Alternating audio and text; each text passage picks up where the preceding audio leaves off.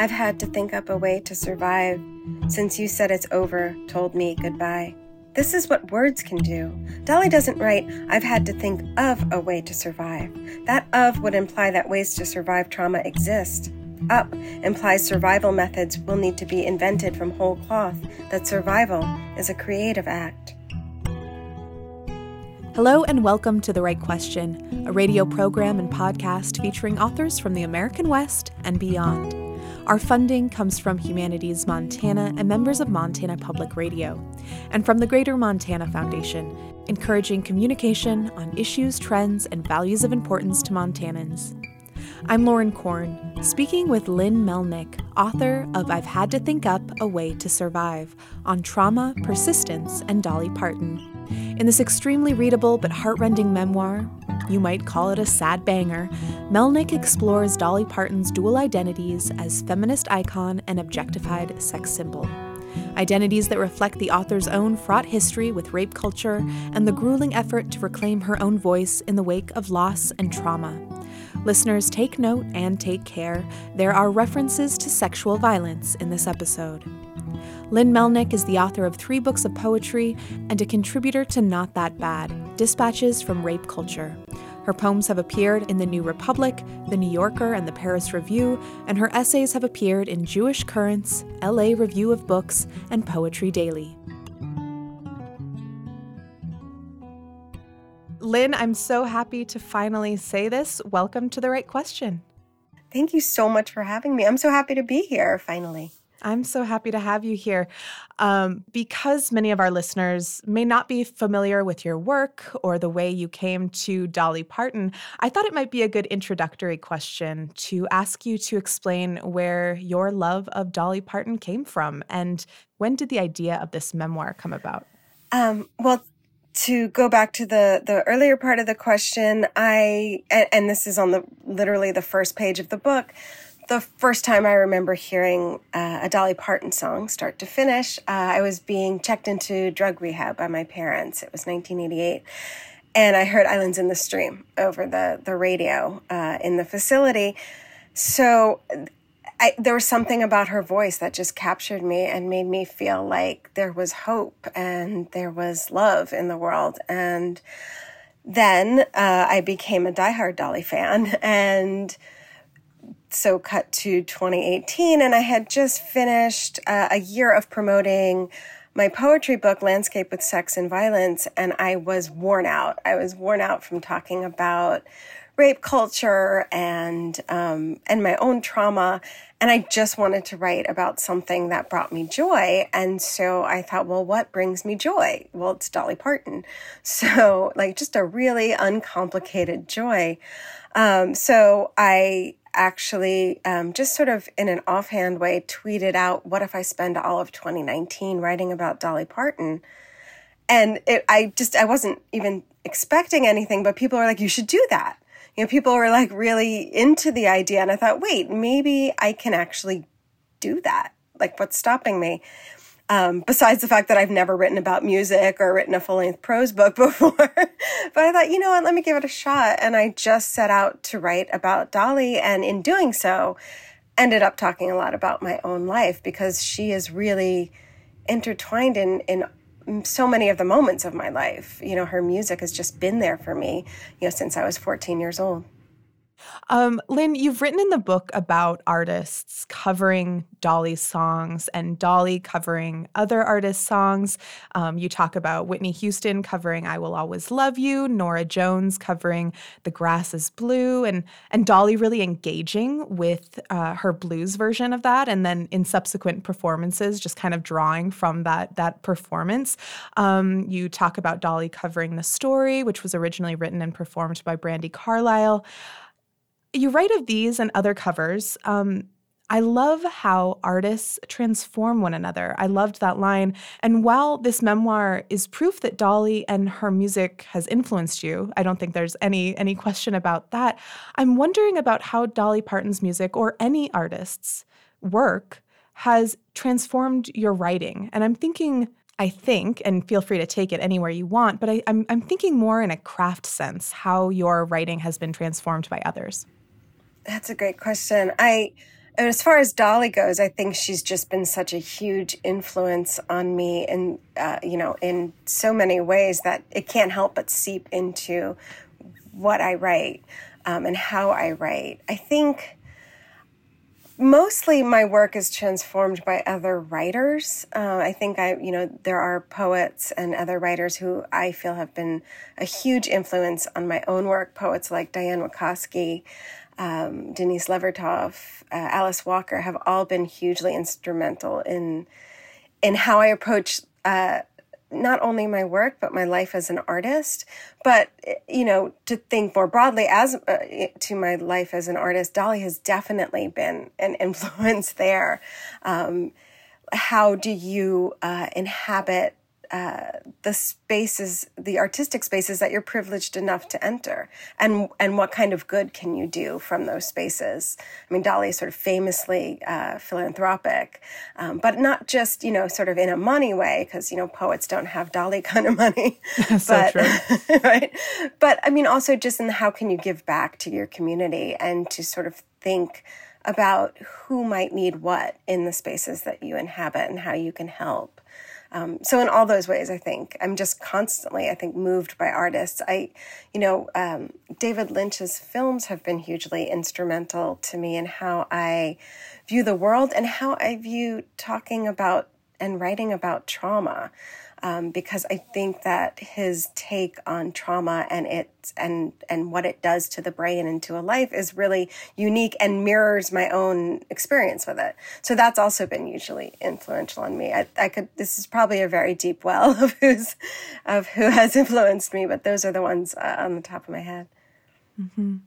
I've spoken with a couple of other authors, both for The Right Question, but also through other avenues, about words that show up in your book a lot, which are resilience and persistence, and even the word survivor, how they either embrace those terms for themselves and or, press against them, being known as a survivor, so to speak, or what it means to resist and what it means when you are known for your resilience. And in a chapter about Dolly's song, Coat of Many Colors, I'm sure so many of our listeners will know that reference, you talk not only about the often privileged romanticism of hardship, like poverty or sexual abuse, but you also mention how survivability, right, one's overcoming of these hardships, often overlooks or negates larger attitudes about those who go through these hardships. In that particular chapter, you talk about poverty as connoted as a temporary condition for white people, but as a failure for people of color. And this seems part of the conversation about commodifying trauma, which you talk about very early on in your book, but it also complicates that conversation, especially because these terms, survivor and resilience, again, appear so many times in your book. I'm wondering if you could speak to those ideas so that our listeners might get a better sense of them and how they appear in your book and how they're merged in your conception and your perception of them.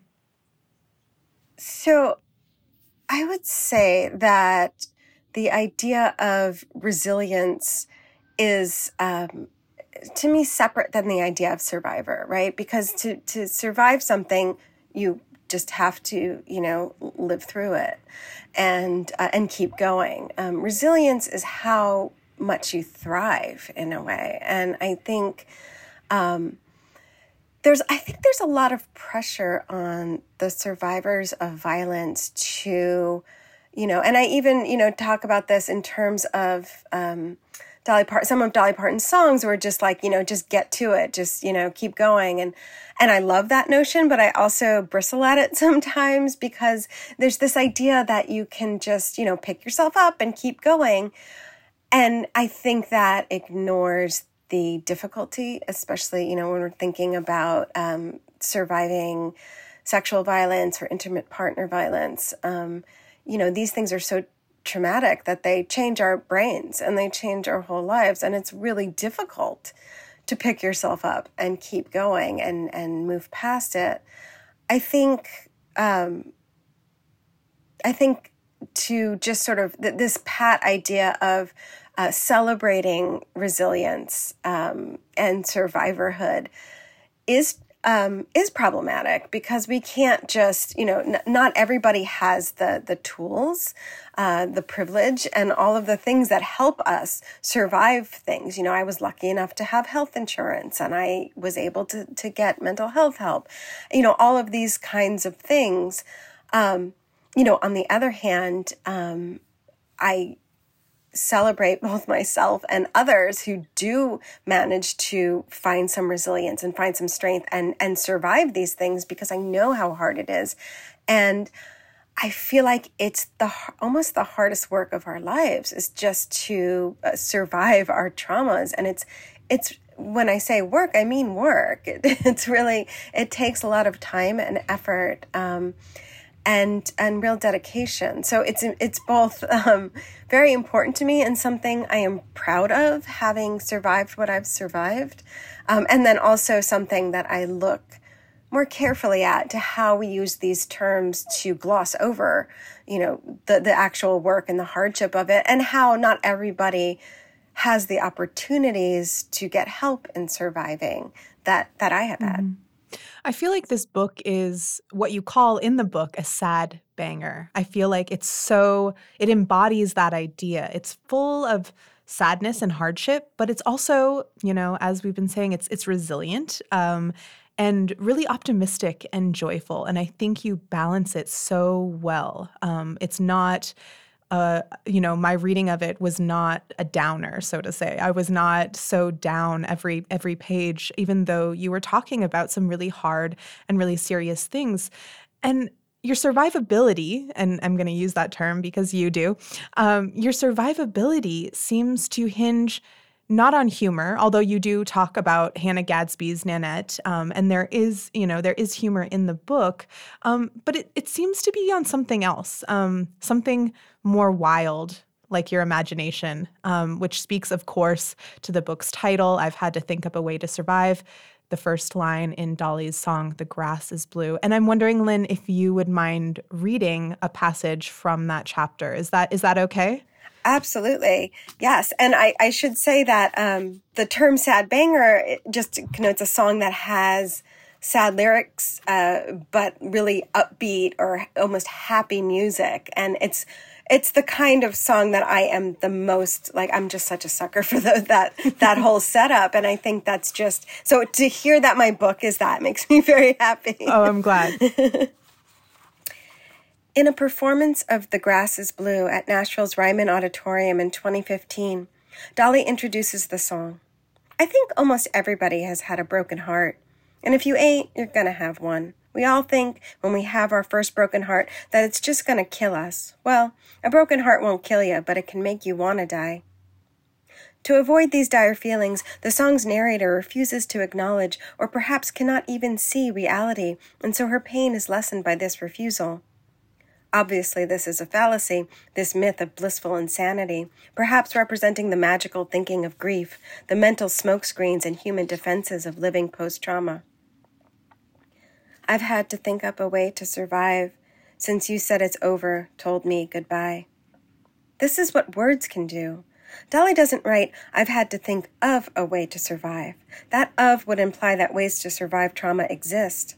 Up implies survival methods will need to be invented from whole cloth, that survival is a creative act. In 2002, Dolly released a song on her Halos and Horns album called Raven Dove that closely mirrors much of the melody from The Grass is Blue.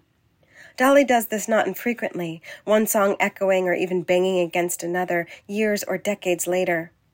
Written post 9/11, Raven Dove is a call toward God, but one that isn't about Old Testament vengeance or the kind of patriotism that seeped into religion in the George W. Bush era of the aughts. It's about survival, redemption, God transforming hate to love. While The Grass is Blue winds down sorrowfully at the end, no climax, just more of the sad, sad same. At the end of Raven Dove, Dolly's voice rises, Hallelujah, Hallelujah, in a way that mirrors religious catharsis, and with the original song hanging around in the background, it seems to offer even more hope, not in God, or at least not for me, but in survival. Maybe even after everything feels hopeless, there is a future with ecstasy. Hallelujah. After I was raped as a child, it took me quite a while to tell anyone. I came from a secret-keeping family even before I had big secrets of my own to keep, so it was almost like I knew on some biological level to keep my pain to myself. Scholars of intergenerational trauma tell us, writes Rabbi Tirzah Firestone in her book, Wounds into Wisdom, Healing Intergenerational Jewish Trauma, that the silence shrouding a family's untold stories paradoxically become the strongest form of transmission. I put my bloody underwear in my book bag and threw it away at school the next day, in the trash bin on the far side of the playground, past the slide and the baseball diamond and the handball court, the piercing sun of California probably pinning into me because it was always there doing that. I don't think I knew the words for what had happened. I didn't even know what sex was, really. I was in the 4th grade. Some survival ideas I came up with. Obsessive concern with the feelings and needs of others at the expense of my own, crying all night into my pillow. I am going to turn around, and when I turn back around, I will be a whole new person. Alcohol, marijuana, cocaine, promiscuity, Dolly Parton, abusive men, poetry, poetry, poetry, New York City, Zoloft, image rehearsal therapy, candy, friendships, high heels, poetry, Xanax, feminist activism, Timothy, Ada, Stella. After her near-suicidal breakdown, Dolly hopped in a camper, no wig, no makeup, with her best friend from childhood, Judy Ogle. For weeks on end, Ladies' Home Journal tells us, she swam, soaked, strummed a guitar, wrote songs, and read everything from self-help to poetry. She made it through. Poet Wallace Stevens said, "It is a violence from within that protects us from a violence without. It is the imagination pressing back against the pressure of reality," which is another way to say, I've had to think up a way to survive.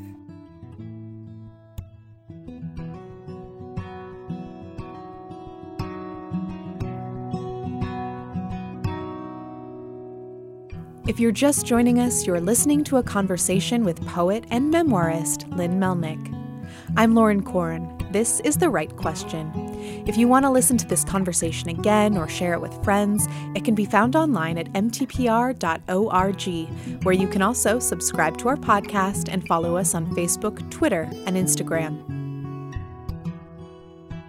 I'm wondering if we're kind of going along with this idea, which I don't know why we wouldn't, that your imagination is what has at least helped you survive your past traumas.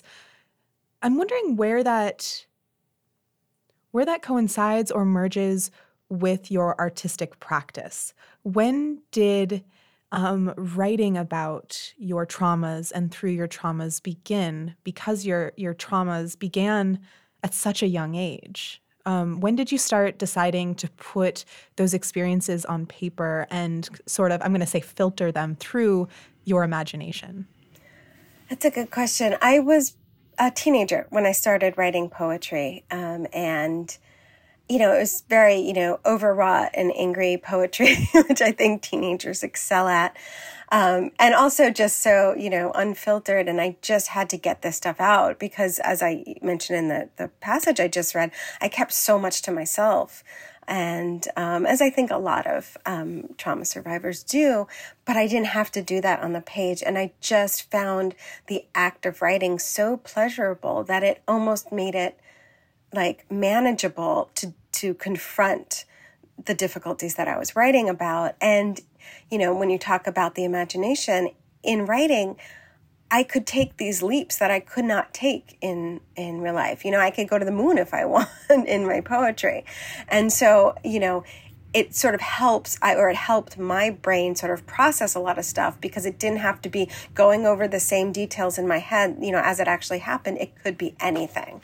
And so, and that's sort of why, this was my first non-poetry book, and it was a real learning curve for me because it's memoir, so it was like, I can't actually go to the moon in this book because that didn't actually happen, and so it was really the first time that I have written about my own trauma outside of poetry, where, you can, if you get too stressed out about something, you can veer off and talk about something else. And, but in memoir, you kind of have to stick to the facts as it happened.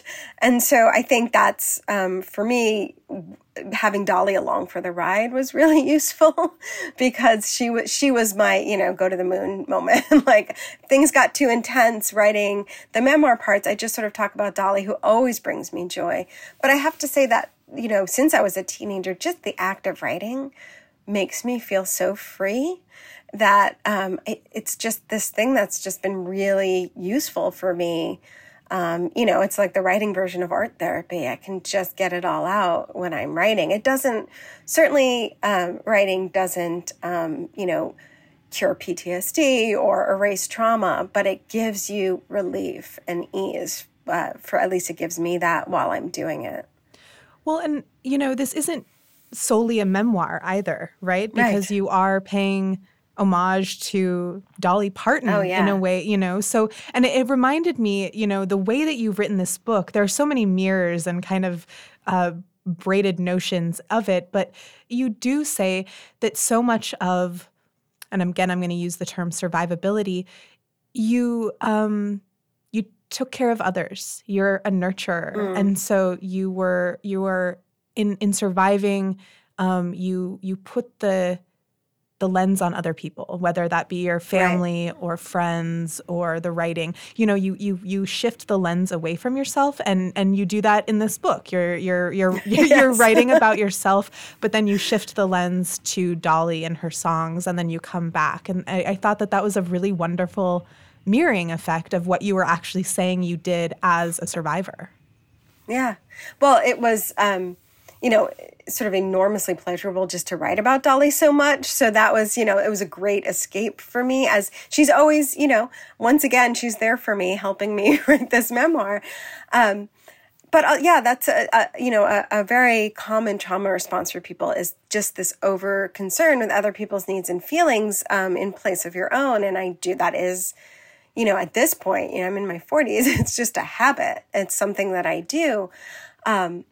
But in this book, I would sort of escape into Dolly, but then, as you say, you use the word mirror, like I just sort of let her reflect back on me too. So instead of just me like writing about her, like what can she teach me about myself, or what does she remind me about myself? And that sort of kept me focused on telling my story in a more direct way than I had. But it was also just a relief when the writing got too difficult, that I knew that up ahead I had Dolly to write about. And that was just such a joy, because I wasn't a music writer, and I had to learn how to write about music and do all this research. And it was just so joyful, that part. And your book was such a joy to kind of meander through because I decided, from the point I opened the book and realized, this book is organized by songs, right? Each chapter is devoted to a song, and there are definitely other songs mentioned, but it sort of centers a song, and then your experience sort of orbits that as well. But, as soon as I realized that this book was a playlist, I decided that I was going to listen to Dolly Parton alongside it. So I was listening to the songs that you were mentioning and talking about. And one thing that I realized about Dolly Parton was, although she is sort of this singular voice in pop culture and in music culture, her collaborations are incredible. Yes. She's such a wonderful collaborator. And that was a really unexpected, I think, surprise for me in my reading of the book, was to learn not only through the chapters in which you talk about those collaborations, but just to know, my Spotify, like giving me suggestions of different different versions of songs and collaborations. It seems so fitting of her personality, now that, I know a little bit more about her, that collaboration is such an important part of her music and her journey as an artist. Yeah, I mean, she's incredibly generous, with her music. She loves to collaborate with people. She did 2 albums with Linda Ronstadt and Emmylou Harris, the Trio 1 and Trio 2, which are so good. and I think it was Linda Ronstadt who was giving an interview about it, and she was like, we wanted Dolly to sing lead on all the parts because her voice is just so incredible, which is kind of funny coming from Linda Ronstadt, whose voice is like also incredible. But Dolly didn't want that. She wanted a true collaboration. And, of course, Dolly's collaborations with Kenny Rogers are so famous. But now, these days she will sing, collaborate with people who are redoing her songs. She'll do backup. She's sort of, she says yes to so many opportunities. Because I think she, as we were talking about earlier with how do other artists influence you and change how you practice your art, I think she's so attuned to that. Like she knows that, collaborating with artists will change how she approaches her own art and her own performance. And then just to say that one of the truly greatest part about having published this book is that so many people keep telling me that they're listening to Dolly Parton songs, or that they discovered her song, like new songs, or that they appreciate her more as a songwriter. And that's super rewarding to me. This is a question I was going to save till like the very end of our conversation, but like, how do we find out if Dolly Parton is going to or has read this memoir? I don't know. I know that my audiobook publisher sent her a copy of the book, so maybe she will read it. The idea of that sort of fills me with anxiety, because it's like how, she's my hero, obviously, it's like, maybe I could have done a better job. Like, wait, let me fix it. So there's that too, and then of course, the book itself is not always entirely uncritical. It's always, just head over heels in love with Dolly and her music. But sometimes, I'll look at some of the lyrics or some of the things she said and just sort of discuss those, in a more critical way. So, there's that. Like, I don't want to hurt any feelings or anything. But yeah, I mean, to have her read it would be like the true icing on the cake, just so that she can see, the impact that she's had on one life, and then imagine how many others, right? Because there are just so many Dolly Parton fans, each with their own, story of how Dolly has gotten them through so much. And so that's, I hope that she knows that. I hope that she knows that she's been that person for so many. My last question, and then I will let you get on with your day. Today, what is your favorite Dolly Parton song? Well, right now, and I mentioned this in the piece that I read for you, my favorite Dolly Parton song, and is very appropriate to one of the questions from a few minutes back, is Raven Dove. Like, hearing her absolute joy and ecstasy in singing this song moves me in a way that I can't stop listening to it.